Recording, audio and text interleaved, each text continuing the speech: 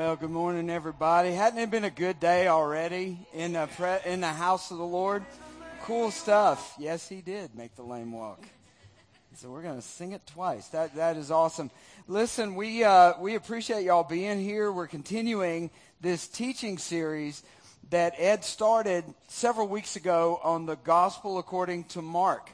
And we're pretty pumped about it. It's really some cool stuff that we're learning, and we're going to continue that. In fact, for the next several weeks, leading all the way up to Easter Sunday, this is where our Sunday morning messages are going to be centered around the stories and the narrative in the Gospel according to Mark. And if you're new to Bible study, what the New Testament, the second half or second portion of Scripture of the Holy Bible, starts with four different, what we call them, Gospels, and they are accounts written by four different men who, and it's their account of what Jesus' life was like and the different things that went on. And this particular one is the Gospel according to Mark. It was written by a guy, his name was actually John Mark, but he was a guy, and he wasn't actually a disciple of Christ. He didn't follow Christ around like the other three guys, Matthew, Mark, Luke, and John. Those are the four Gospels. So Matthew and John, they walked around with Jesus. But Mark and Luke, they were scribes. They were telling the story. They were kind of the writers, and they wrote down the story as it was told to them.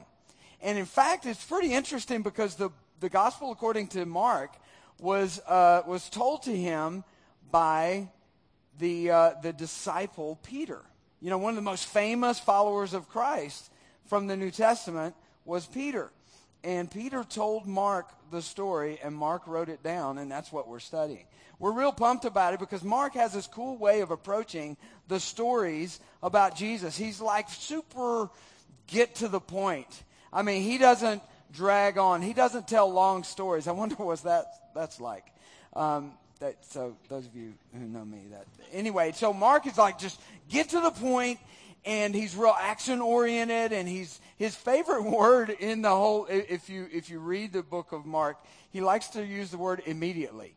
I mean, almost like every time he changes from one story to the next, he says, immediately, Jesus went and made a sandwich. I mean, everything that Jesus did, he did immediately. Or everything he said immediately, he told them. It's like Mark is in a hurry. It's like he's writing like he's running out of time. It's like he wants to get this story out. And the point is that Mark is all about the mission. He wants to get the job done. He knows Jesus was on mission and that he spent all his time getting his followers ready for their mission. And so, a segue for the win, I want to tell you about a mission that we as a church are taking part in. This summer, we're going to send people on a mission trip. And so we want to let you know, that's a pretty smooth segue, patting myself on the back. You guys don't seem impressed. Oh, well.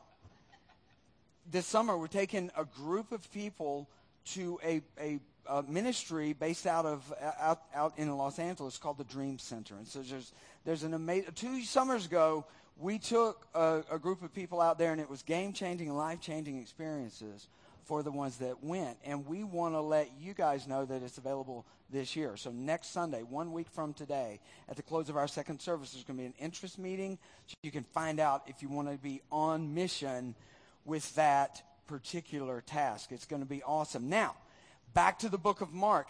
The goal was, when we started, that we were going to kind of cover a lot of the book of Mark all the way leading up to Easter.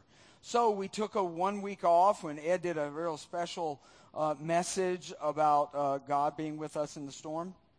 You guys remember that? Wasn't that awesome? Yes, indeed. And so we're a little bit behind. So we're going to condense a lot of the book of Mark. So basically, I want to, real quick, before I get into today's story, I want to give you a flyover kind of overview of the book of Mark, chapters 4 through 10. All right? So 4 through 10, we're going to kind of we're skipping over a lot of stuff in those chapters. But I'm encouraging you to check it out because there are a lot of cool things that happen in the book of Mark, chapters 4 through 10. All right, and here's how we're going to say it. Here's what happens during those chapters. Parables, miracles, and teachables. The last one, I just needed it to rhyme. So I don't even think that's a good word for this. It's not proper grammar, but humor me because I thought it was pretty clever. Almost as clever as my segue earlier that you guys mocked. Parables, miracles, and teachables. So you'll see if you were to take a quick glance through the book of Mark, you would see in chapter 4, almost the entire chapter, all Jesus is doing is teaching the people in parables, in stories that say life with God, the kingdom of God, following God, and life of faith are like such and such. He tells this great parable about how when every time we hear something from Scripture, it's almost as if our hearts are soil and the Word of God is like seed that is being scattered all in the soil of our hearts. And we learn great lessons in that parable about what it means to have our hearts ready to hear the Word of God. And then a lot of other interesting parables. But all throughout the book of Mark, scattered throughout, are amazing miracles. Jesus healed a lame man in the book of Mark. In 4 through 10, you'll see he helped a blind man see.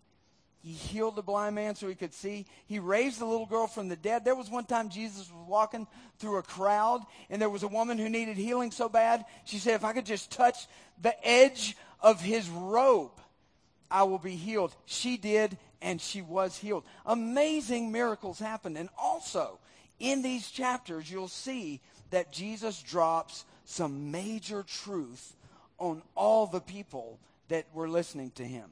He taught some of the most amazing stuff in these chapters. He taught things that brought hope to people who thought they didn't qualify for being in on the faith thing. He dropped some hard truth on the ones who thought they were totally in, and that's a group of people we call the Pharisees. Those are the religious leaders of the day, and the Pharisees, Jesus got all up on them and said, you think you've got it figured out, but you don't. Your heart's not right. And so he's teaching in parables, he's doing miracles, and he's dropping some major truth. So that's our flyover of, you just covered 6 chapters in the book of Mark. I can't even count. Isn't that cool? 6 chapters. Thank you. No, we're not done. But here's the thing. We're going to suggest that we take some time and really think, what is the whole point of the book of Mark, of the gospel according to Mark? And especially in these 4 through 10 chapters that we just talked about. You know what was really going on? Jesus was training his disciples. He was training and preparing his followers for the big task that was ahead of them. All the important stuff that was yet to come. And it's really cool because he's the best trainer, the best coach, the best instructor, the best mentor ever. But it goes so far beyond what we might even consider what it means to be a coach or what it means to be a mentor. You see, Jesus wasn't just doing the Mr. Miyagi thing for all his disciples. Karate Kid, anybody? No? Thank you. Yes. When done right is no defense. But here's the thing. Jesus goes farther than just being a good coach. He trains his disciples by revealing himself to them. He doesn't give it's not a list of tasks. It's not a bunch of skills. And it's not a workout montage in the sports movies. It's not just do this and you'll be ready.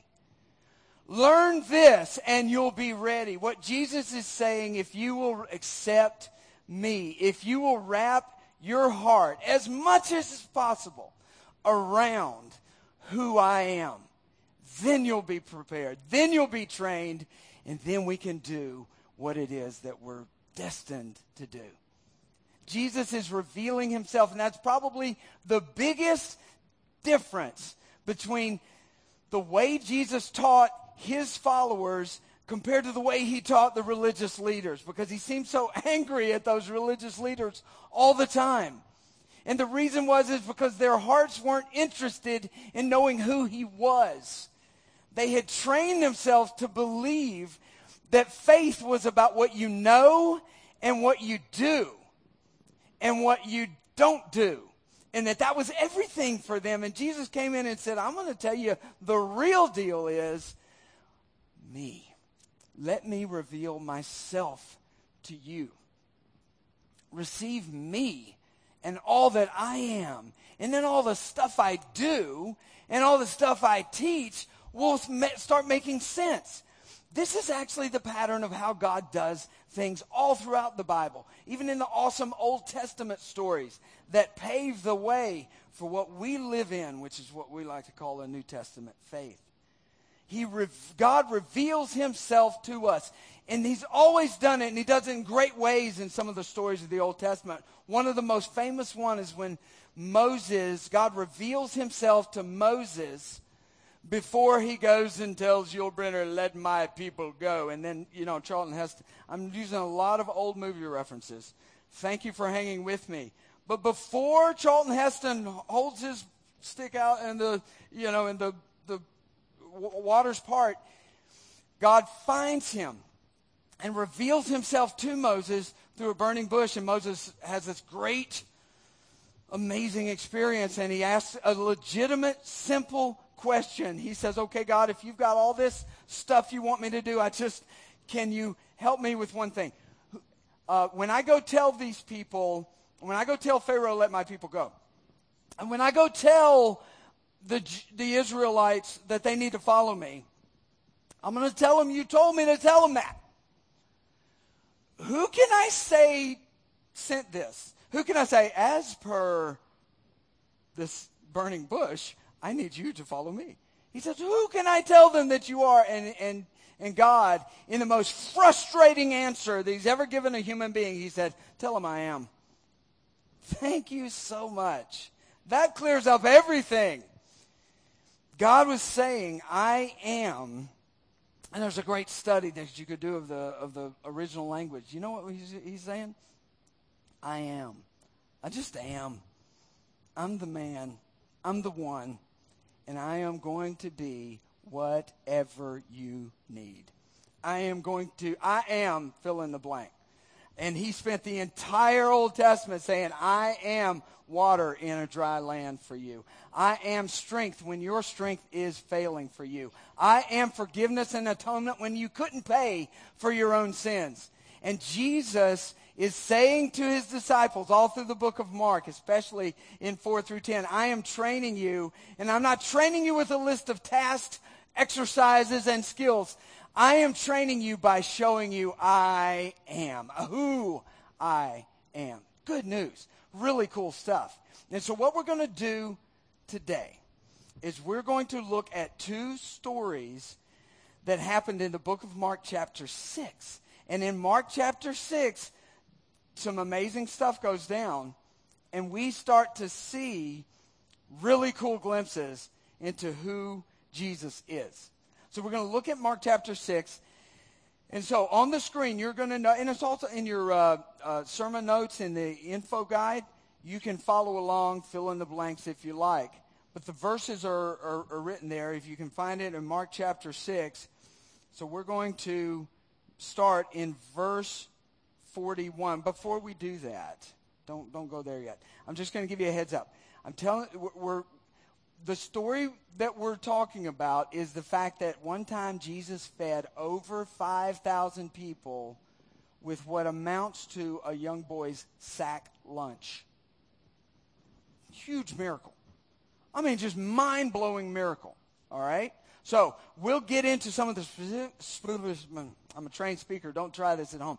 We're going to get into some of the specifics in just a minute. But first, I want to give you we're going to look at a handful of verses to kind of give you an idea of where we're going. Starting in verse 41, it's kind of the middle of this feeding 5,000 plus story.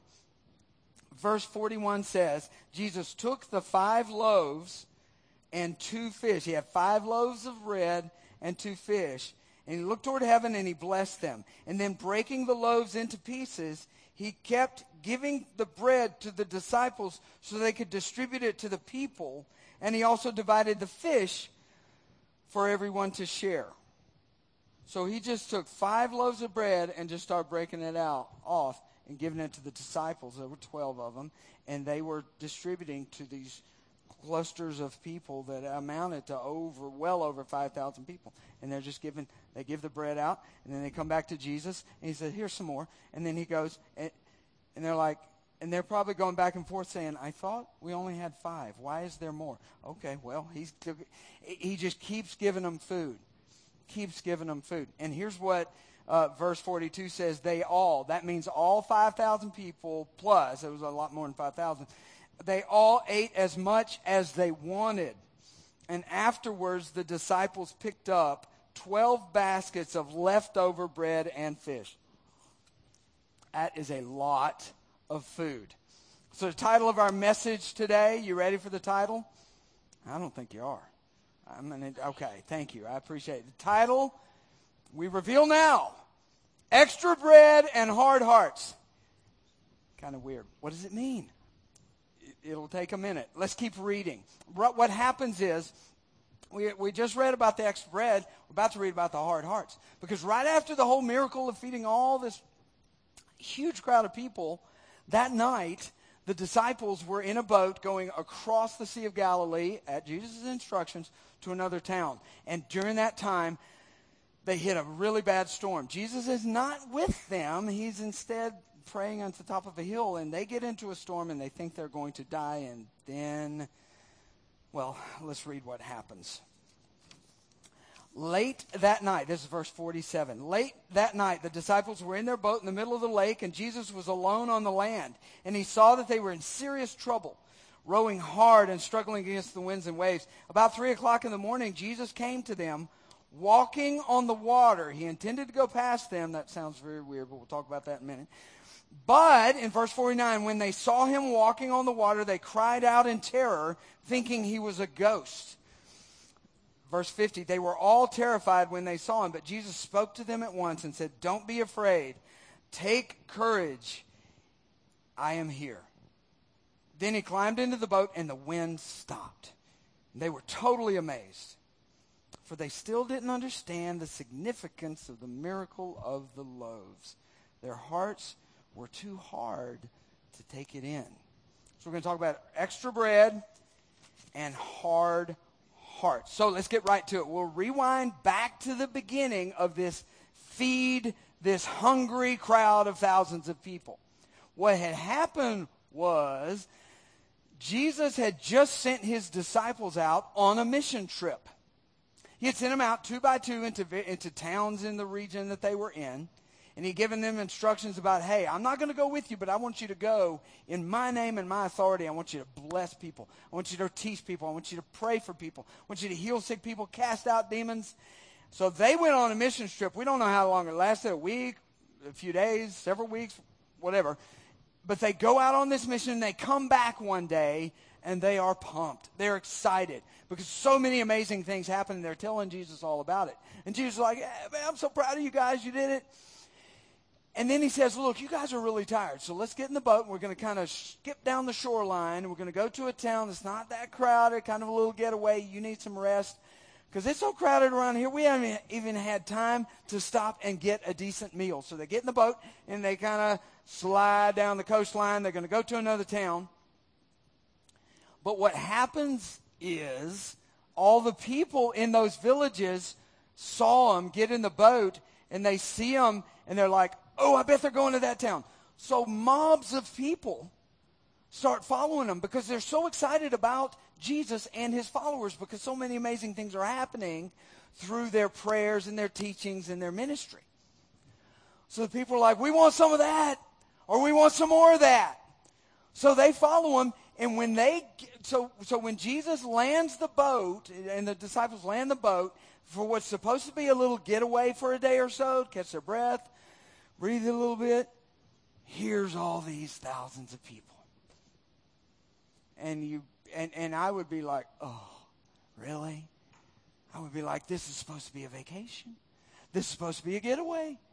And these people keep following us. But it's interesting what happens when Jesus sees the people.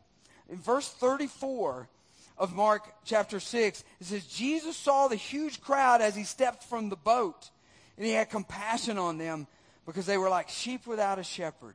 So he began teaching them many things. Jesus was not frustrated. Jesus was not disappointed that their getaway was ruined. Now they had to do some more teaching. He saw the people and he had compassion on them. If you look at the word, like the original language, deep meaning of that word, it wasn't just, oh, he felt sorry for them. Oh, bless their hearts.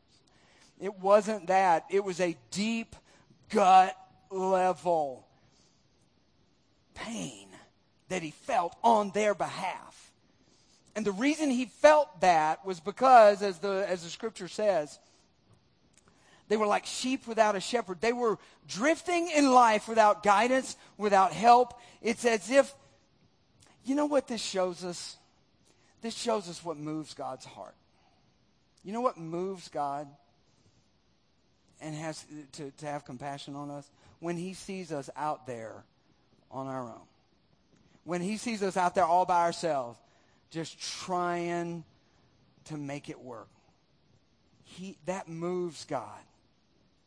That moves him. And I want to tell you, that's one of the biggest deals about the life of faith, is transitioning from living my life like I have to figure it all out on my own, and transitioning into the fact that I have a heavenly Father who loves me. I am not out here by myself trying to just make my way. I am a beloved son of the Heavenly Father. You are a beloved daughter of the Heavenly Father. And when you get out there in life, in this world, and you feel like you can't keep your head above water, and you're just barely getting by, this moves the heart of God.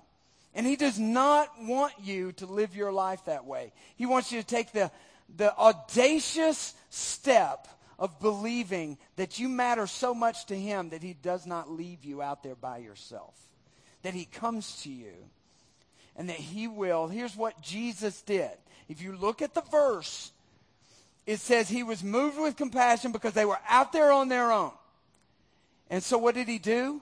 Did he wave a magic wand and fix all their problems? Did he somehow try to make them withdraw from all the hard realities of their life? No. You know what he did? He taught them many things. That's what God wants to do.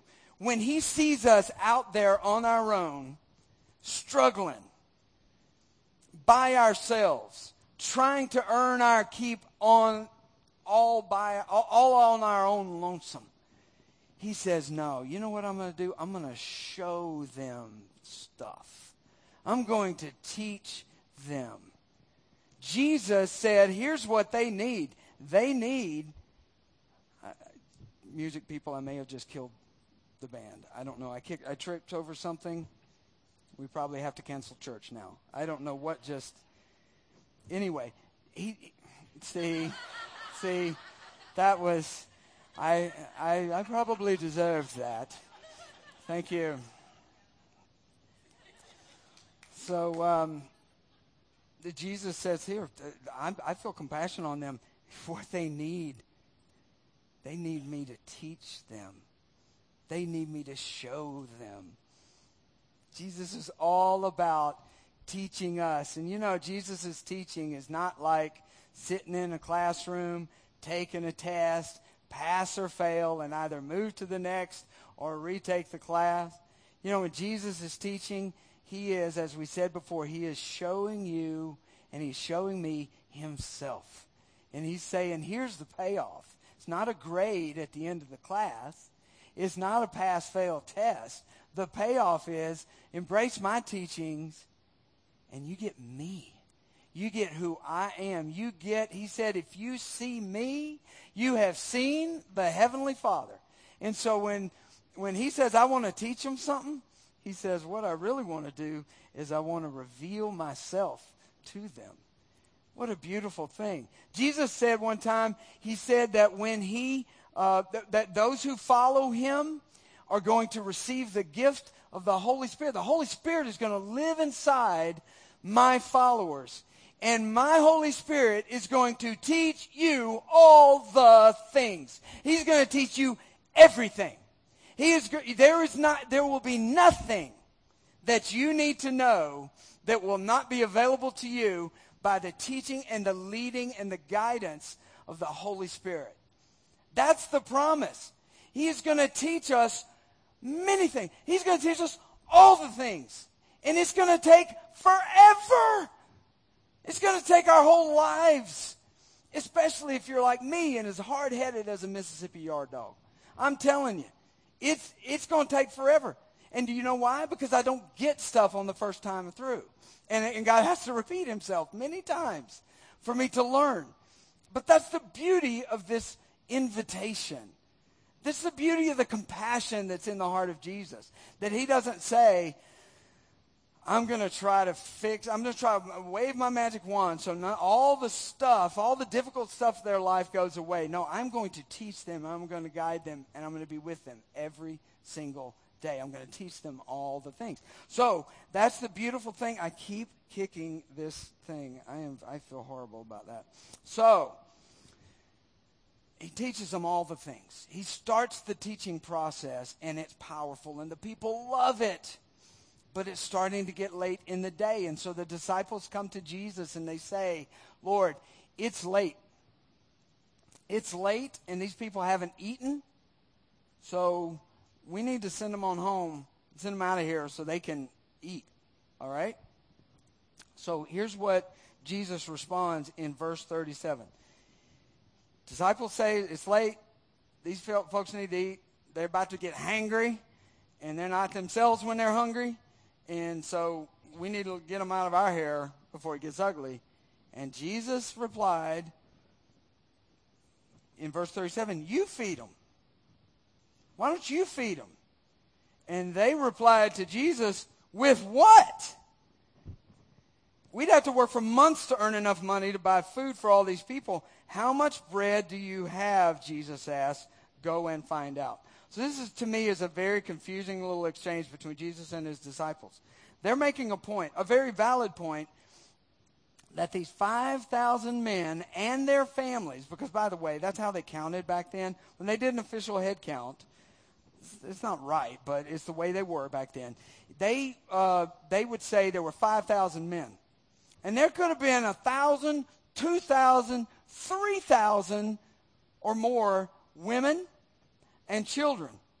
But there's like they didn't even throw that in the tally. It's weird. But this is the way the culture was.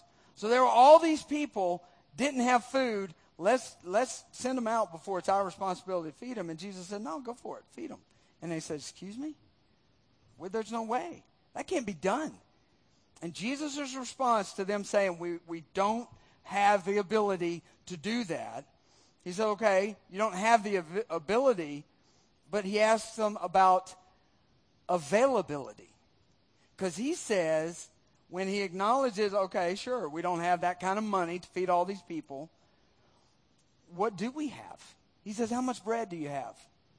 How much bread do you have? Go find out. Now, here's the thing. In my life, I'm the kind of guy that makes assessments on stuff, and I look at a situation, and I think about what's possible and impossible, what can be done and what can't be done. And when I think something can't be done, my philosophy is, shut it down. Let's just bail. Let's punt, you know. This is not, we can't do this.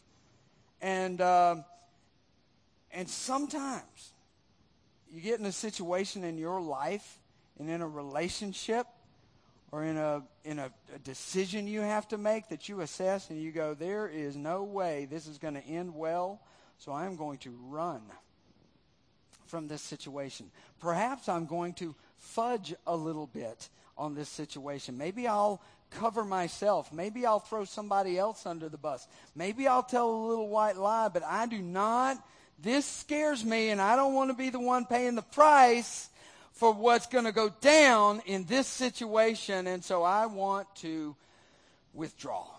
And I want to send everybody home. And Jesus is saying, time out. What do you have? What's available right now? What do you have available?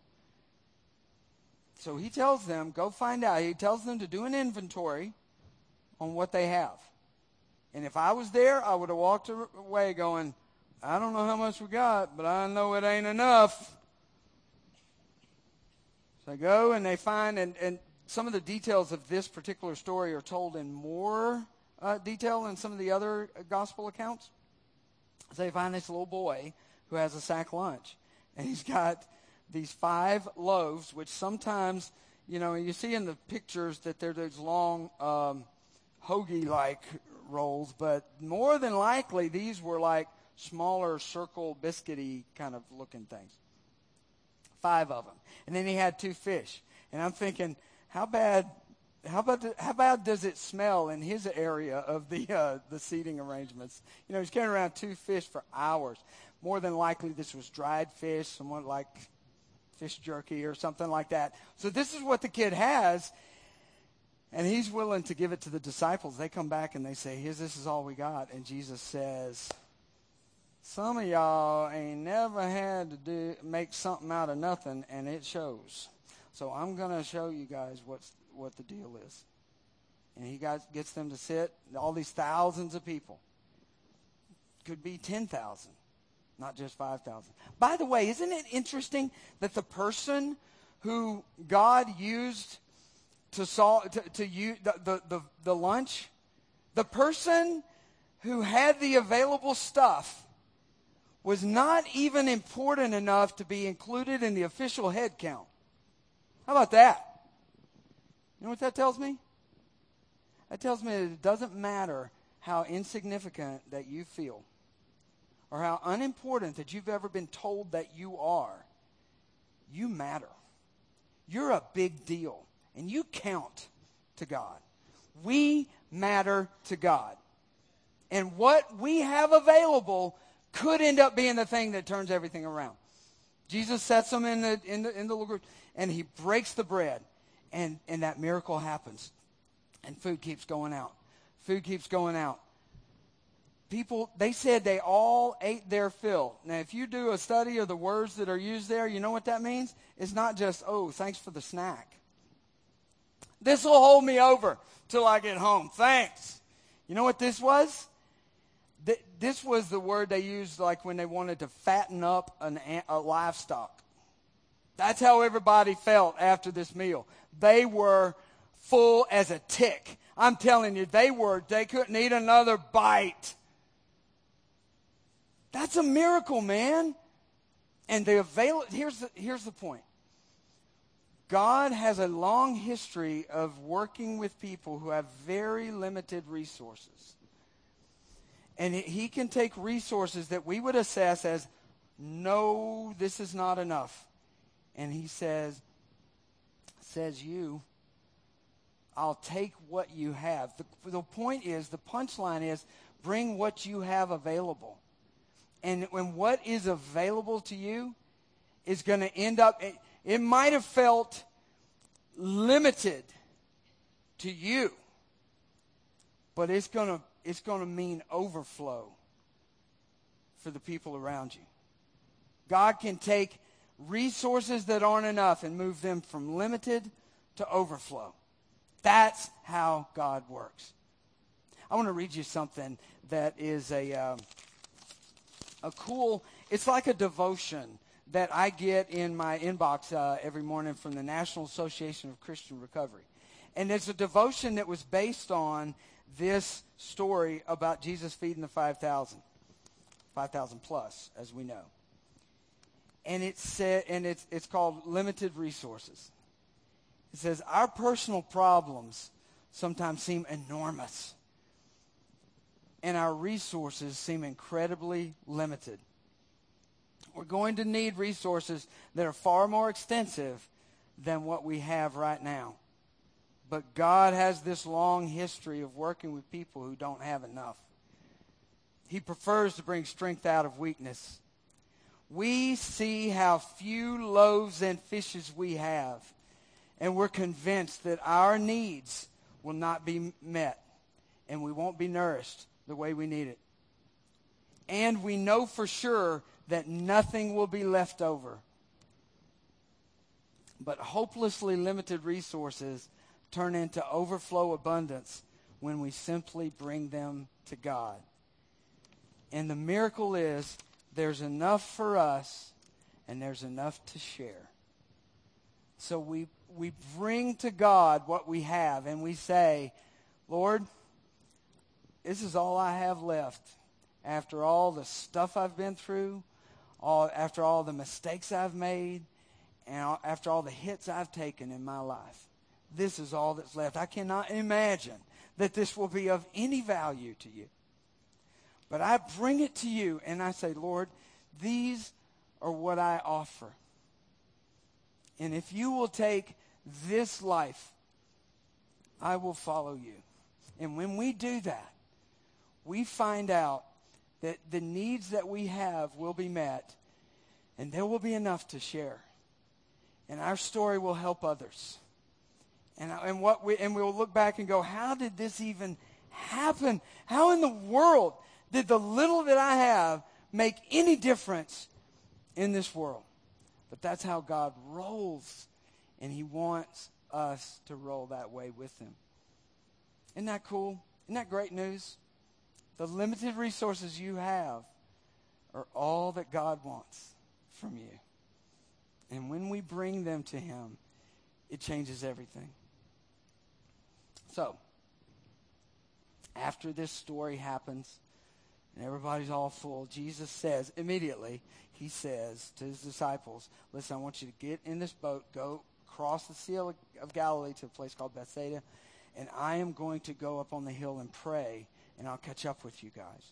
So they do that, obeying Jesus. And in the middle of the night, a storm hits, and they start freaking out because it really feels like they're going to die. Jesus is up on the hill praying, and from the hillside prayer perch that he was at, he could actually see down into the Sea of Galilee.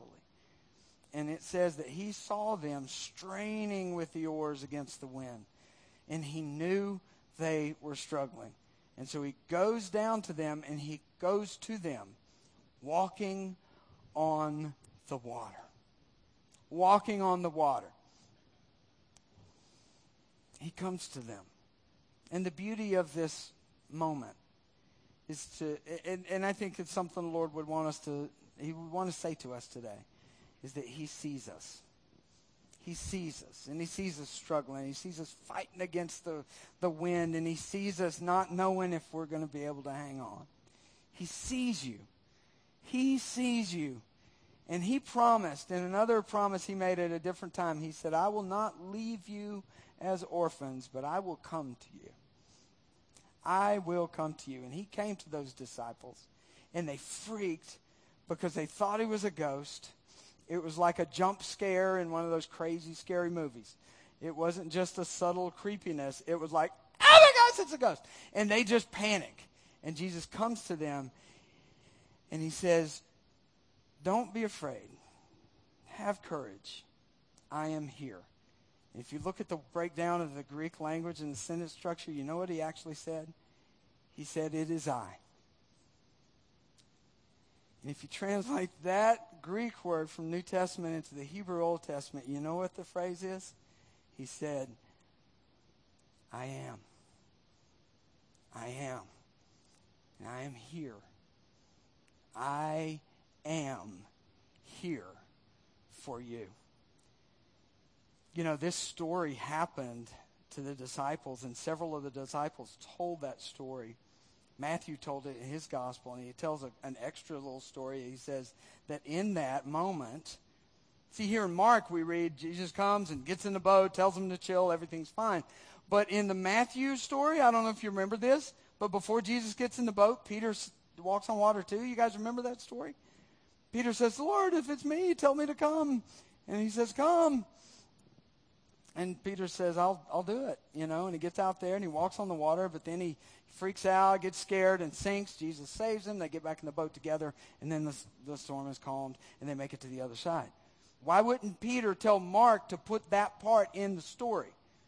A lot of Bible geeks, they say, well, probably he was a little ashamed. He didn't want to tell the I dropped into the water thing. I got to tell you, if I had ever walked on water in my life, I'm telling the story, even if it didn't end well.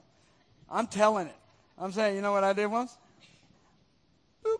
I was out there, baby, and loving every minute of it. And then the real truth is, in my opinion, and a lot of other people believe this too, is that Peter just said, look, the most important part of the story is not that I got out of the boat. The most important part of the story is that Jesus got in to our boat. The most important part of the story is not that I did my little thing. The most important part is that Jesus did his thing. And Jesus came to us, and he saved us. Now, I don't know what your life is like. I don't know all the details of the winds and the storms that are beating down on the boat of your life. But I'm telling you this, Jesus sees you, and he will come to you. And he will step into your boat, and he will calm winds and storms that are bothering you that nobody even knows about, or nobody would even understand why it is bothering you. Jesus will not leave you hanging in the water. Now, here's the last thing I want to tell you, and we're going to wrap up and get out of here.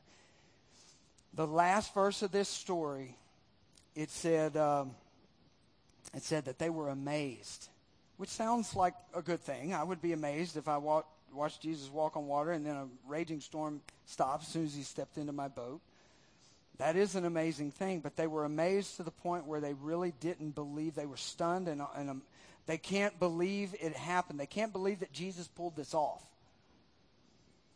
And verse 52 of this passage says that that's not a good thing that they were amazed. They were amazed because they didn't understand. Now, I want to show you on this. Verse 52, they did not understand about the loaves, but their hearts were hardened. They had hard hearts. They didn't understand about the loaves. They were amazed because they didn't get the importance of what had happened the day before when Jesus took 5 biscuits and fed way over 5,000 people with it. They didn't get it. And they didn't get it because their hearts were hard. Now, that seems kind of a harsh assessment or indictment on the disciples. Their hearts were hard. Because a hard-hearted person to me is just like embittered. I don't want to hear what Jesus has to say. I don't believe in I don't like all this stuff. A hard heart, that's kind of the image we get. The words they use for hard heart in this verse, the same words that Jesus used when he was dissing the Pharisees over and over again. You got hard hearts. Ooh, that's not good. Why would he say that? Because the point is, the sin that caused the Pharisees to have hard hearts is crouching at the door for all of us. It's because they chose not to believe the gospel. They chose not to believe the good news that Jesus had been sent to come into our storm and to calm our storm, to come into our boat, to save us when we could not save ourselves. They, the Pharisees, preferred to save themselves through the doing of the law, through the being perfect and through looking good on the outside. And the point is that our disciples in this story were in danger of the same sin as the Pharisees were doing, because they were like, no way Jesus can save me from this. And that leads to a hard heart. And you might feel like, listen, sometimes life beats you down and your heart gets hard. Sometimes mistakes are made and your heart gets hard. That's how it works. It's not just about being some religious hypocrite that suddenly we have hard hearts. We have to decide. That's what's at stake here in the book of Mark. That's why we're doing this leading up to Easter. We want to let the Lord reveal himself to us so that we can say yes, not maybe, not halfway. we can say, yes, I am desperate. I can't save myself. I need you to come to me, Father. I need you to come to me, Jesus. And that's going to keep our hearts soft. And if they had had softer hearts, they would have remembered that just the day before, Jesus did the impossible.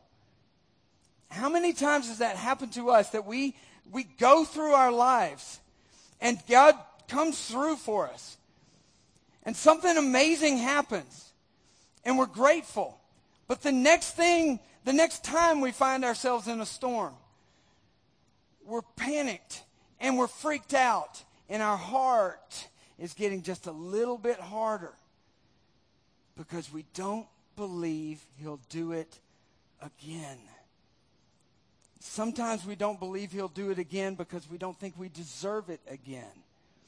Sometimes we don't think he'll do it again because we're just doubting and we lack faith. But our hearts are hardening the whole time. And the day before, God did a miracle. It's all about the loaves, y'all. It is all about the loaves. And in their 24 hours before, less than 24 hours, they had seen an amazing miracle. And had they understood that miracle, they would not have been as stunned and shocked that Jesus saved them in the storm. So here's my question. What is the storm that's raging in your life that on some level of your heart, you're like, I don't think I'm going to get out of this alive. I don't think he's going to help me this time. Today, the Lord is saying to all of us, I will not leave you hanging out there on the water. I'm going to come. I've done it before, and I'm going to do it again. Let's pray. Father, thank you for the reminder that these loaves can give us. The fact that in our brokenness and in our limitedness, you can overcome even the worst limitations of our lives, and you can bring overflow. And God, for reminding us that means if you can do that, you can rescue us from any storm we ever find ourselves in. Father, we need you. We ask for your help. Soften our hardened hearts to believe that we are beloved sons and we're your beloved daughters. And it is your favorite thing to come to us in the middle of our storm. Help us believe, Lord. Change us and keep revealing yourself to us. In Jesus' name, amen.